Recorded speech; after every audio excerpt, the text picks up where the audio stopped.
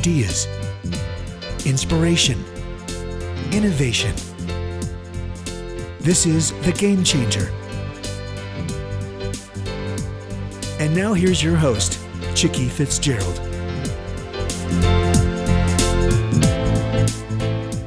John, are you there? I'm here. Good morning. Good morning. Well, I am so glad to welcome, and do you go by John David or do you go by John? Just John is fine. Either one. Okay. My dad calls me John David, but John is fine. Okay, well, some people only get called by their first and middle names when they're in trouble. So exactly. So, yeah. I didn't want to do that to you. I have to give a little bit of background about how you and I came into contact with each other, and it was such an awesome experience for me. Last January, I was on a trip and was, trying to figure out where I was going in my life, and a lot of things had been very, very difficult the previous year in a business that my husband and I had started.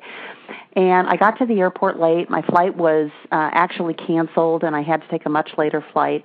And I walked by the bookstore, and I walked in the door that I always walk in, and right there on the corner of the table was this little red book called The Go-Giver. And I thought, what an interesting title.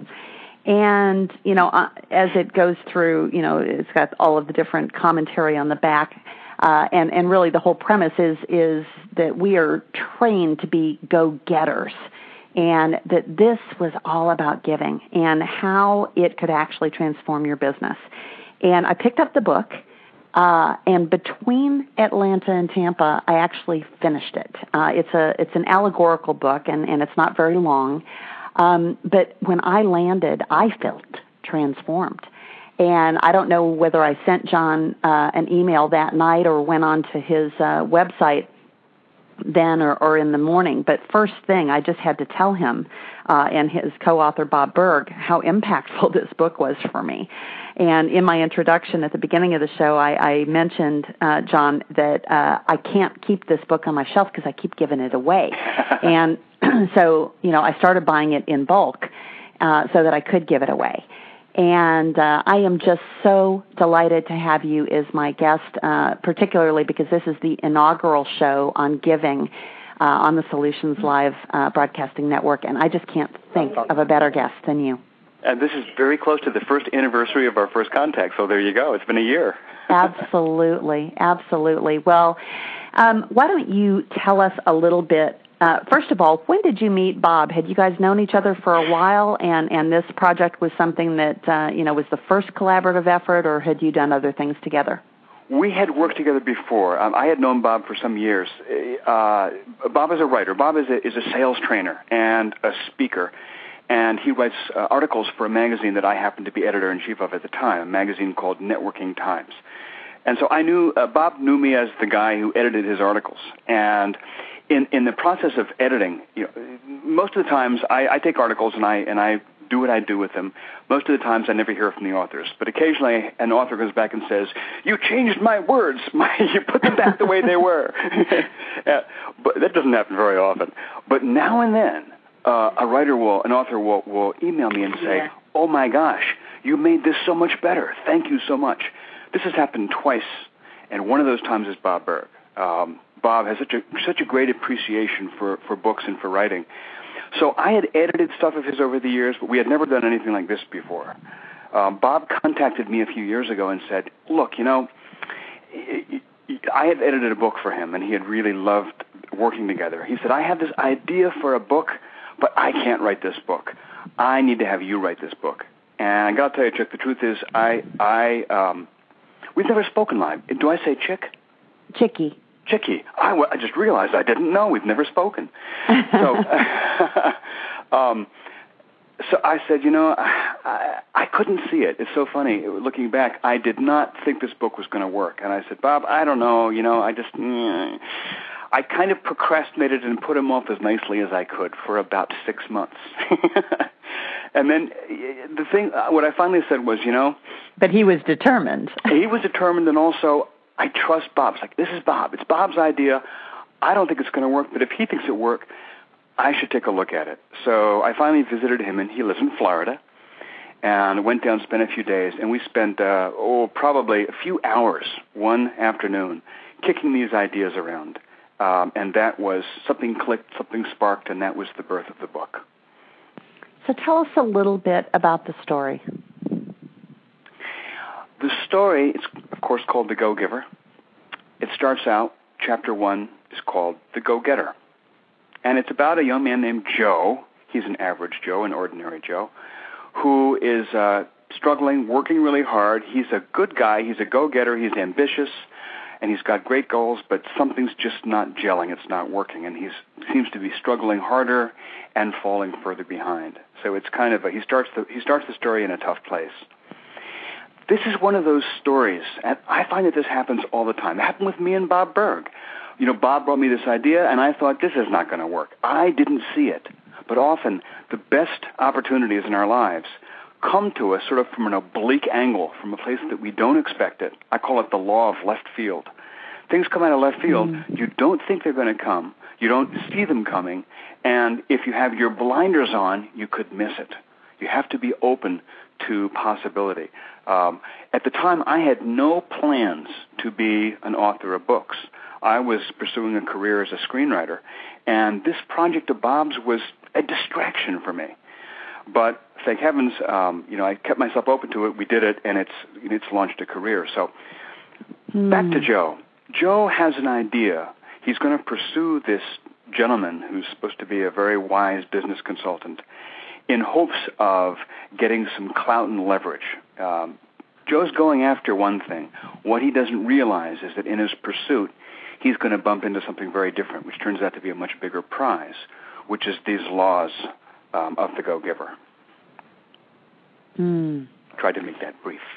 Wow. No, I mean, that's great. And I do want to talk about those laws. I love, though, your law of left field, because I feel like that's right exactly where my husband and I are in our lives, because, we were in pursuit after this business failure that we have just gone through. And it's a temporary failure because we still have, fortunately, all of the assets of the technology that we built over the course of the last 2.5 years. But we are at a place where we had to say, okay, now what? And it's funny. I had started this group called the Executive Girlfriends Group 6 months ago, and I bring together the top executive women of the travel industry every Friday for a 90-minute phone call.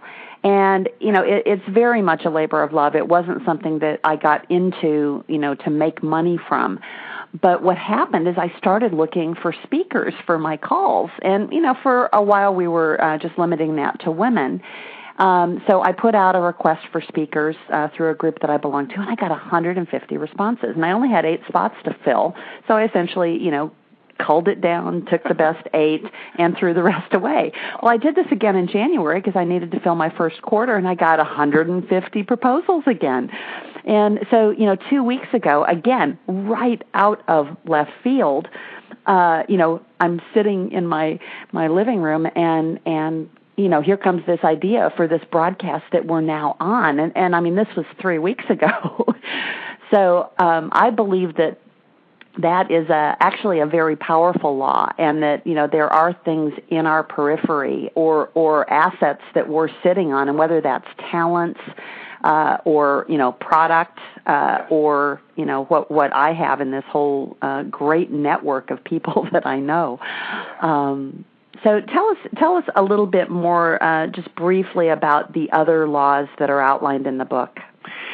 The basic underlying idea of the book is, if I could put the theme of the book overall in a nutshell, it's this: it's that living with generosity, living generously, creates a rising tide that raises everyone's ships, not just yours, and not just the other guys. And this is, you might hear that and say, yeah, that makes sense, of course. But the truth is, I think that we're all kind of inculcated with this idea. We have this deep, almost sort of cultural mythology drummed into us that it's better to give than to receive. In fact, this is really funny. We've had book reviews of highly intelligent, literate reviewers who have said in their reviews, this is a great book. It really illustrates the principle that it's better to give than to receive. No, it's not. In fact, in the book, we emphatically say that's not the case. But we've been drummed in to believe that giving and receiving, or that being generous and being self-interested, are contradictory. You can't do both. That either, the world is filled with people who are good and service-oriented. They're firefighters, they're teachers, they're moms, they're coaches. They're people who get paid way too little and do a lot for other people and are very selfless, right? Those are the good people. And then you've got the bad people, which is business people who make a lot of money. And it's kind of like that's never the twain shall meet.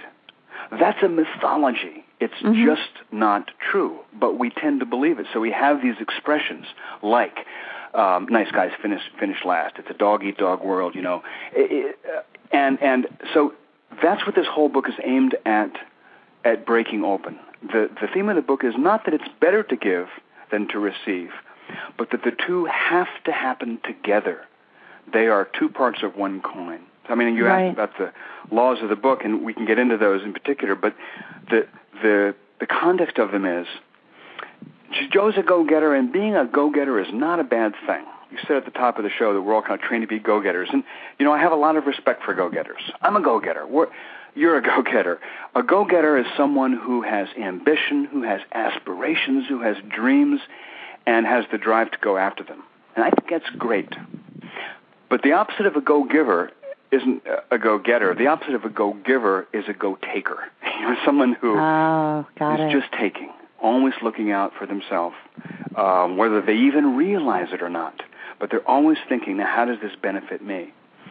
The idea of a go-giver is to live by a principle of how can I add value to other people's lives. The very first law of the book is called the law of value. And there are 5 laws that the book spells out. And Joe meets 5 sort of teachers, one by one, over the course of 5 days. And each one spells out a different law. And I don't want to give away too much of the book. But No, you don't need to. No, you don't need to. I want to just indicate that, this book is not only highly entertaining, but it is so practical.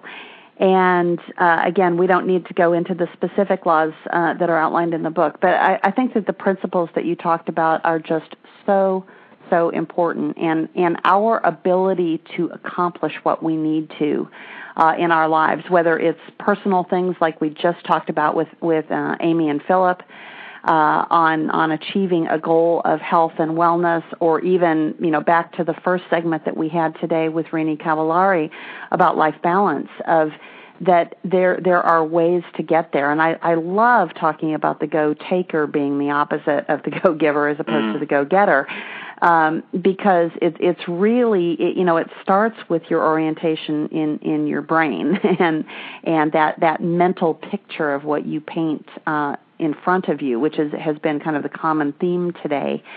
And, what do you tell people today about giving when we are in a time just of unprecedented economic pressure? Yeah. And, I mean, we were telling our kids last night at dinner, just of what they have to do to help us, kind of keep our cool and to be able to make it through these tough times. And we also told them that everyone else is in pretty much the same position. This isn't just happening in the Fitzgerald house.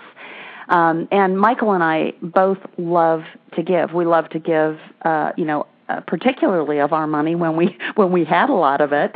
And, now we're at a place where a lot of other entrepreneurs are, of, having invested a lot in something and not having all the money that you need to take it the rest of the way. So what do you tell people about giving and the dimensions of giving? Yeah, it's a great question, and it is of course it's so poignant in this time. Not only is this a really difficult time, and every indication is that it's only going to get tougher before it gets easier. But this is also, it sounds like a weird thing to say, this is also a time of extraordinary opportunity. That's always the case. When times are tough, there's also great opportunity. And I don't mean opportunity at the expense of, and that's one of the shifts in the book. It's not seeing opportunity as something that comes at the expense of others, but it's opportunity that comes in partnership with others. To answer your question, let me do the first law. The first law of the book is called the law of value. And the wording of it is, by the way, people can get these 5 laws for free on the website, thegogiver.com. So you don't have to write them down if you're trying to remember this. The law of value is your true worth. It's how much you're worth is determined by how much more you give in value than you take in payment. Mm-hmm. Now, when Joe first hears that, he kind of does a, wait a second, that sounds like a recipe for bankruptcy. That sounds contradictory. How can you give more in value than you take in payment as a business? Let's be practical. Don't you go bankrupt pretty soon? And you'd think so, but giving more in value doesn't mean giving more stuff. It doesn't mean giving more money necessarily or giving more material. We use the example in the book of a restaurant. A great restaurant. And by the way, a great restaurant could be a very high-priced dinner establishment, or it could be a morning coffee shop. It doesn't have to be pricey to be great, but a memorable restaurant, the kind of place where you'd tell everybody you know about and you'd go back to regularly, is a place that gives you far more in value, whether it's the taste of the food, the experience of the exchange with the waitstaff, the owner, the decor, the whole experience on whatever level. You get more out of that than you pay for the meal. A mediocre restaurant will grudgingly give you just as much as you pay for it. You pay $5, you'll get $5 worth of food, and that's it. But a great restaurant will try to defy your imagination and give you more than you could possibly pay for. And some of my favorite restaurants have been diners, pretty cheap little places, dollar-wise, but they were wonderful. Great example on 2 scales of the coin. A company like Southwest Airlines, cheapest flights available, or JetBlue, cheapest flights available, but they give extraordinary value for the money. They give value of the experience. I don't know if you ever fly Southwest, but... Oh, yeah. In fact, I just flew them last week and was amazed at how they've streamlined the whole boarding process. My wife broke her knee 2 years ago. It was an awful break in 24 places. It was terrible, and for a year and a half, she really couldn't walk.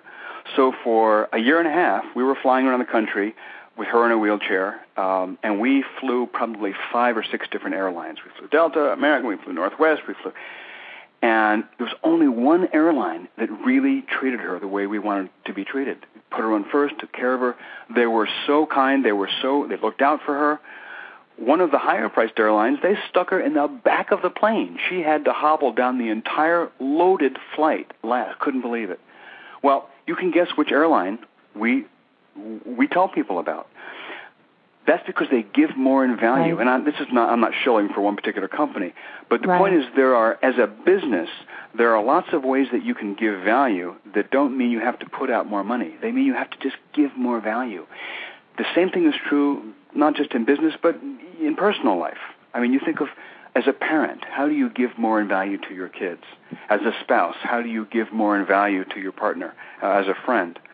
So in these difficult times, it's interesting. As the economy began to melt down in September, sales of the Go-Giver started to kind of heat up, and we thought that was kind of fascinating.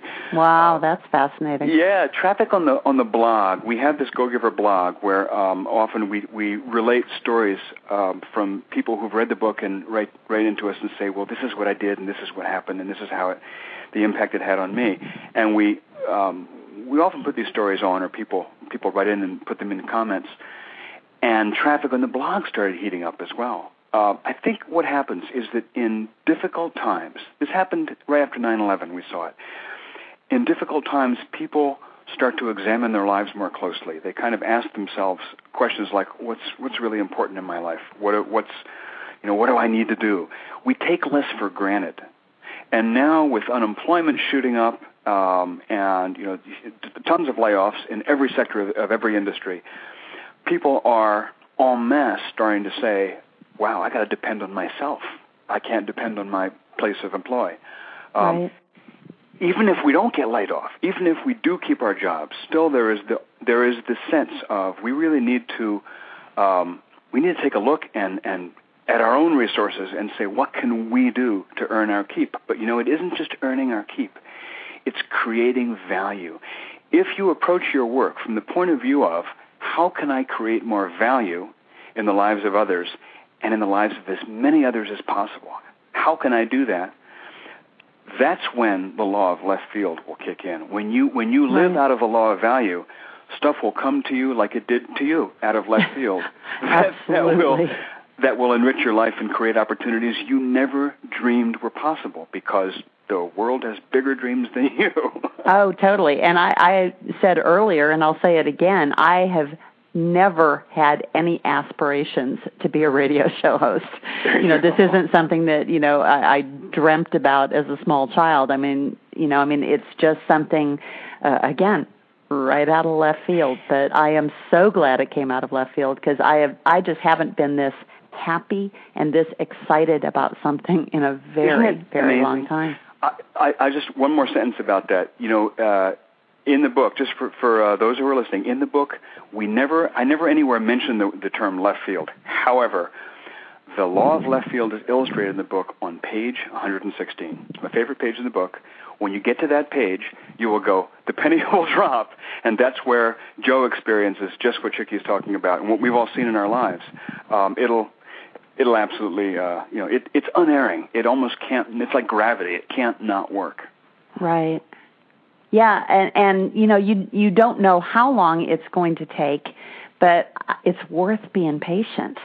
My husband and I were talking yesterday about this concept that our pastor's been sharing with him about, that if you know that there's a treasure buried somewhere and you kind of keep going to it and you know where the treasure is and you just keep going and taking a little bit and then going back and just subsisting that way, instead of looking at where the treasure is and buying the land around it, and you have to do that metaphorically, clearly. And we were trying to tell our kids last night, and they're like, "Where's the treasure buried?" Because my husband said, there's $2 billion worth of treasure, and he took we've got a centerpiece on our table that actually is in the shape of Peru, but it looked like the bottom part of the state of Florida. He said, like, right in the middle of Florida, there's this $2 billion treasure, and I could just see my kids' brains going that they wanted to get in the car and go find it.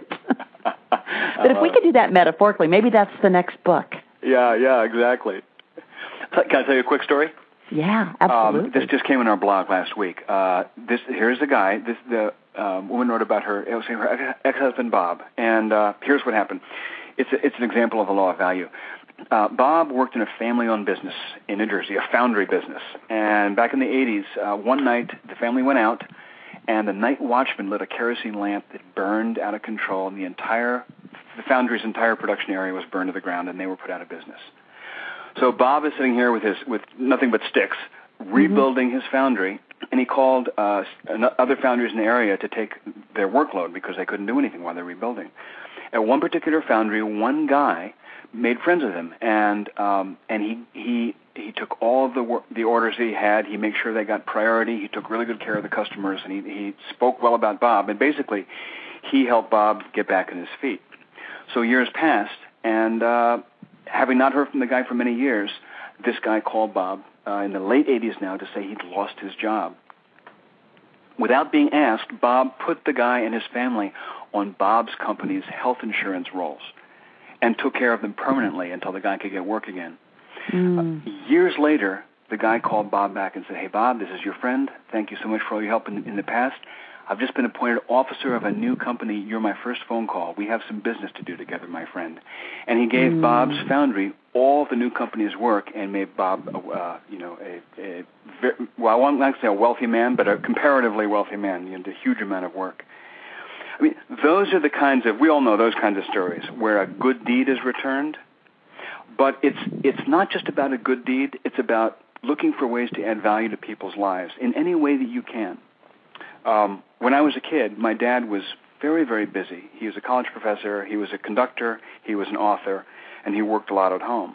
He was always very busy. Whenever I would knock on his door, he always had time. I didn't realize how busy he was until I was grown and looked back and thought, oh my gosh.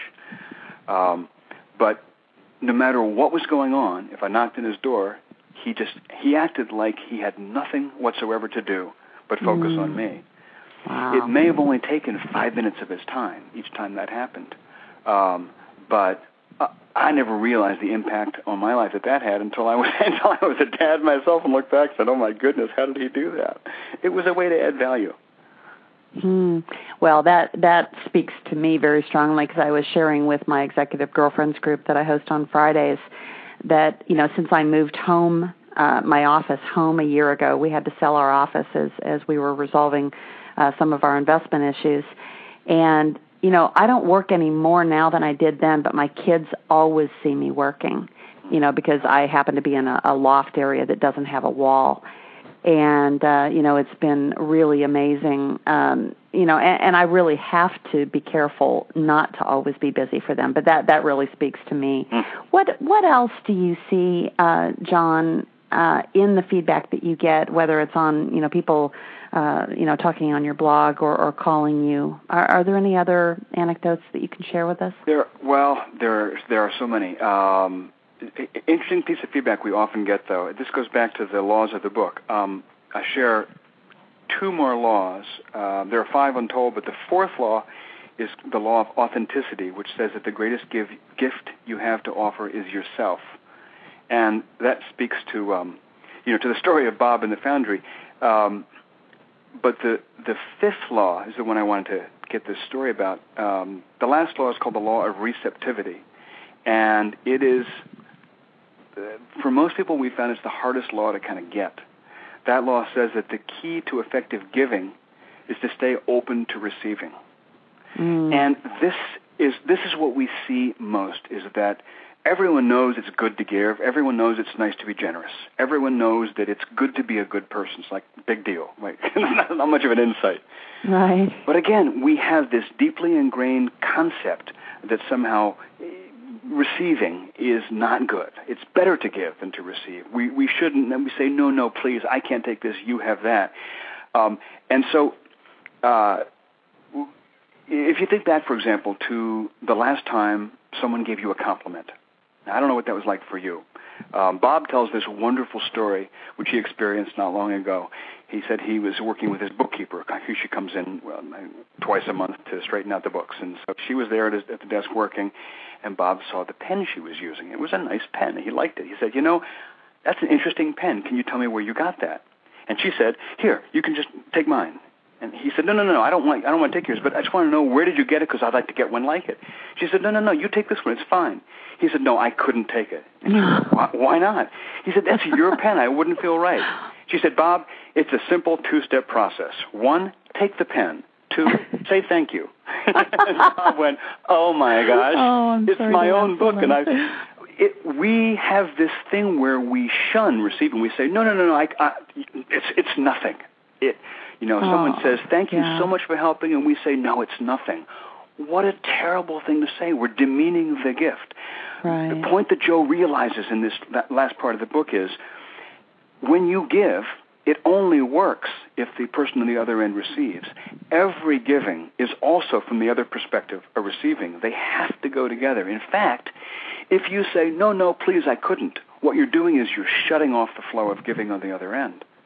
And this is what we see in really successful, abundant people. They're extraordinarily generous. The image of Ebenezer Scrooge is mostly fiction. Really successful, and I mean financially successful people. Yeah, we're all down on Wall Street, and executives take billions home in pay, and we see all that. But, believe it or not, those are kind of the distorted extremes of the scale that poison the whole well. But 98%. The people who are really doing quite well financially got that way by being very generous, by adding value to lots of people's lives, by being just like the mentor character in our book. And they're able to receive. They don't say, no, I can't take your gift. No, I can't take your compliment. No, I can't take your attention. No, I can't take your love. We need to be open to receiving, because it's the only way we'll be able to keep giving. So you just hit on something that could take us into another entire half hour. Why don't you just give us, in the last 15 seconds, just your final words to us? the final word, I guess, is this, is that we live in an ocean of humanity where no man is an island, John Donne said, and it's so true. So the way that we become abundant in this world is by raising all the ships around us with us. We do that by giving abundantly and also by receiving from those around us. Well, that is absolutely wonderful, and I do want to get back together and talk about the power of love, which you just mentioned oh so briefly, and you shared your friend Mark's book with me, and I am absolutely blown away by it, and we're going to talk about that another time. But thank you so much. You've been listening to The Game Changer. Ideas, inspiration, innovation with Chicke Fitzgerald.